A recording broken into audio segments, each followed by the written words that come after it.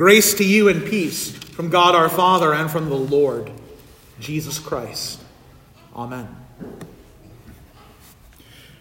We can think of faith as something that is both inward and outward. Inward faith and outward faith are both good gifts of God. Faith in the heart will lead to faith shown in word and deed. Jesus himself said, one chapter before our gospel, he said, "Let your light shine before others, so that they may see your good works and give glory to your Father who is in heaven." That light of faith that rests within the hearts of the children of God shines forth through the works that are done before others. And others glorify God because of the works that Christians do. Faith in the heart is shown outwardly. And yet Jesus, in our gospel, now gives us a warning. He says, beware of practicing your righteousness before other people in order to be seen by them. For then you will have no reward from your Father who is in heaven. In other words, Jesus is saying that good works flow out of faith. The works that Christians do never exist for the purpose of being seen. They must flow out of faith. The word that Jesus uses 3 times in our gospel today for those who do their works in order to be seen, he calls them hypocrites. They do the things they do in order to be noticed by others. I think we do well to remember that there are indeed hypocrites among us, and indeed we may even become hypocrites ourselves at times, where what people see from us might seem good and right and pleasing to God, but it does not match what is in the heart, what lies behind it. Outward shows of faith are never done in order to be seen as righteous. As Jesus makes clear, God the Father sees the heart. He sees what is kept in secret. There's a little bit of a debate that exists among Lutheran pastors about the fact that many of us as Lutherans put ashes on our heads on Ash Wednesday. Because it would seem like that's sort of an outward thing that we put forward before people. Maybe it's a little different because most of us are probably going home right after this, so we're only going to see each other. But it does beg the question, why would you put these ashes upon your head? We say the words, remember that you are dust, and to dust you will return. If it's done in order to show people, look at me, I go to church on Ash Wednesday, look at what a Christian I am for going and getting these ashes on my head, look at me, I'll walk around and let people see me this way, that is what the hypocrites do. We put the ashes on our heads prayerfully with the intent that they are a mark of shame. Remember that you are dust, and to dust you shall return. We are, quite literally, the walking dead. Consigned to death from the moment we were conceived, because we are descended from the one to whom those words were first spoken, Adam and his wife Eve. Remember, you are dust, and to dust you shall return. The ashes are a reminder that the wages of sin is death, as St. Paul writes in Romans chapter 6. They are a reminder, and should exist as a reminder, that we are prone to hypocrisy ourselves. That though there may be an outward appearance that we are righteous, that we are Christian, that we are good people, the inward heart, what's in secret, what God the Father is able to see, shows differently. So this season of Lent and this Ash Wednesday is our call to repentance. And of course, repentance ought to exist in every season of the church year. But we especially sharpen our focus in this Lenten season to remember that we are dust, and we will return to dust. That the curse of sin is upon all of us, and death is the result. And so, God the Father, by his word, does something that is secret, does something that no one else can see.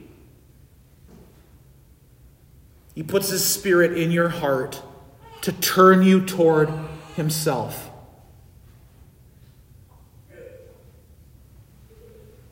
No one else can see it. It's the secret thing that God does within you.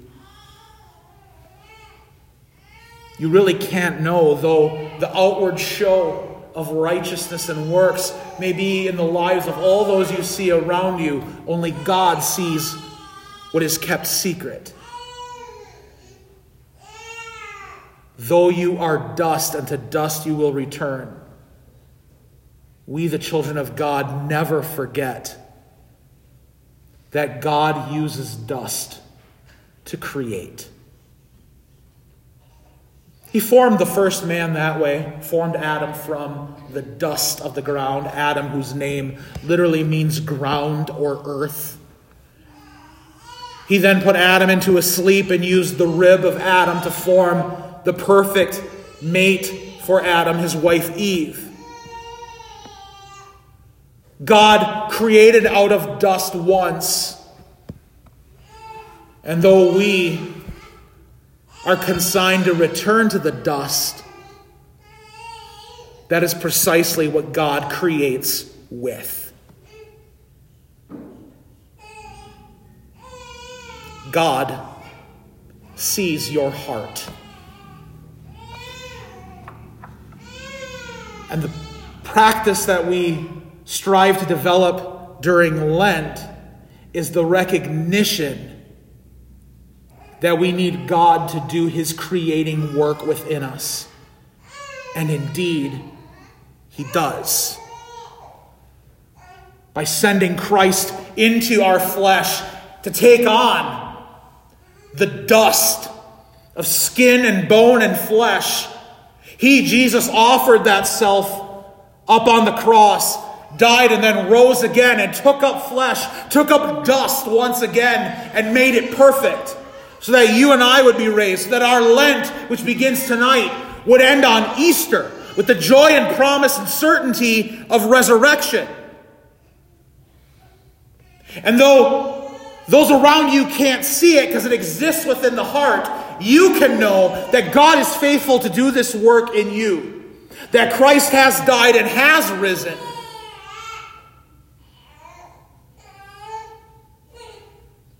That he will and does change your heart. Create in me a clean heart, O God, and renew a right spirit within me. We'll sing those words in just a brief moment here. He makes that new heart out of dust Out of you who are destined to death, he has made it destined that you should live again. So that when we give and when we pray and when we fast, I'll just point out here that Jesus talks about those things as though they're foregone conclusions. That we should give, pray, and fast.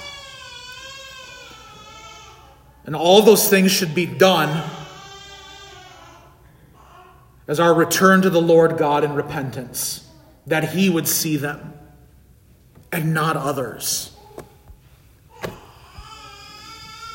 Lay up for yourselves, Jesus says, not treasures on earth where moth and rust destroy and where thieves break in and steal. Lay up for yourselves treasures in heaven where neither moth nor rust destroys and where thieves do not break in and steal. For where your treasure is, there your heart will be also. How fitting that this Ash Wednesday, which falls also on Valentine's Day, that Jesus would speak about our hearts. That God by his Spirit gives us a treasure to place our hope and our confidence in. Not in the approval of others, not in the appearance given to others, but in secret, in our hearts that God the Father sees. He has stored up a treasure for us, won by Jesus in his death and resurrection. And so we begin this Lenten season asking God to turn our hearts back to him. Something that he will see. A joy that he will place within you. We often think of Lent as the season of doom and gloom and dour faces, and Jesus actually condemned that. He talked about the hypocrites who fast. They disfigure their faces that their fasting may be seen by others. When you fast, anoint your head, wash your face. Your fasting may not be seen by others, but by your Father who is in secret. And your Father who sees in secret will reward you. In this Lenten season, let others see in you not someone who is putting on a show or someone who's trying to impress others, but a genuine joy that Jesus has died for you and risen from the dead for you. May your heart be found there. That though you are dust, and to dust you shall return, Jesus has assured that God the Father will remake us one day. And that we shall never, ever return to the dust when Jesus reigns in glory. Let this Lenten season be one of joy that we know secretly within us, no matter what others may see when they look upon us. Amen. The peace of God which passes all understanding keep your hearts and minds in Christ Jesus. Amen.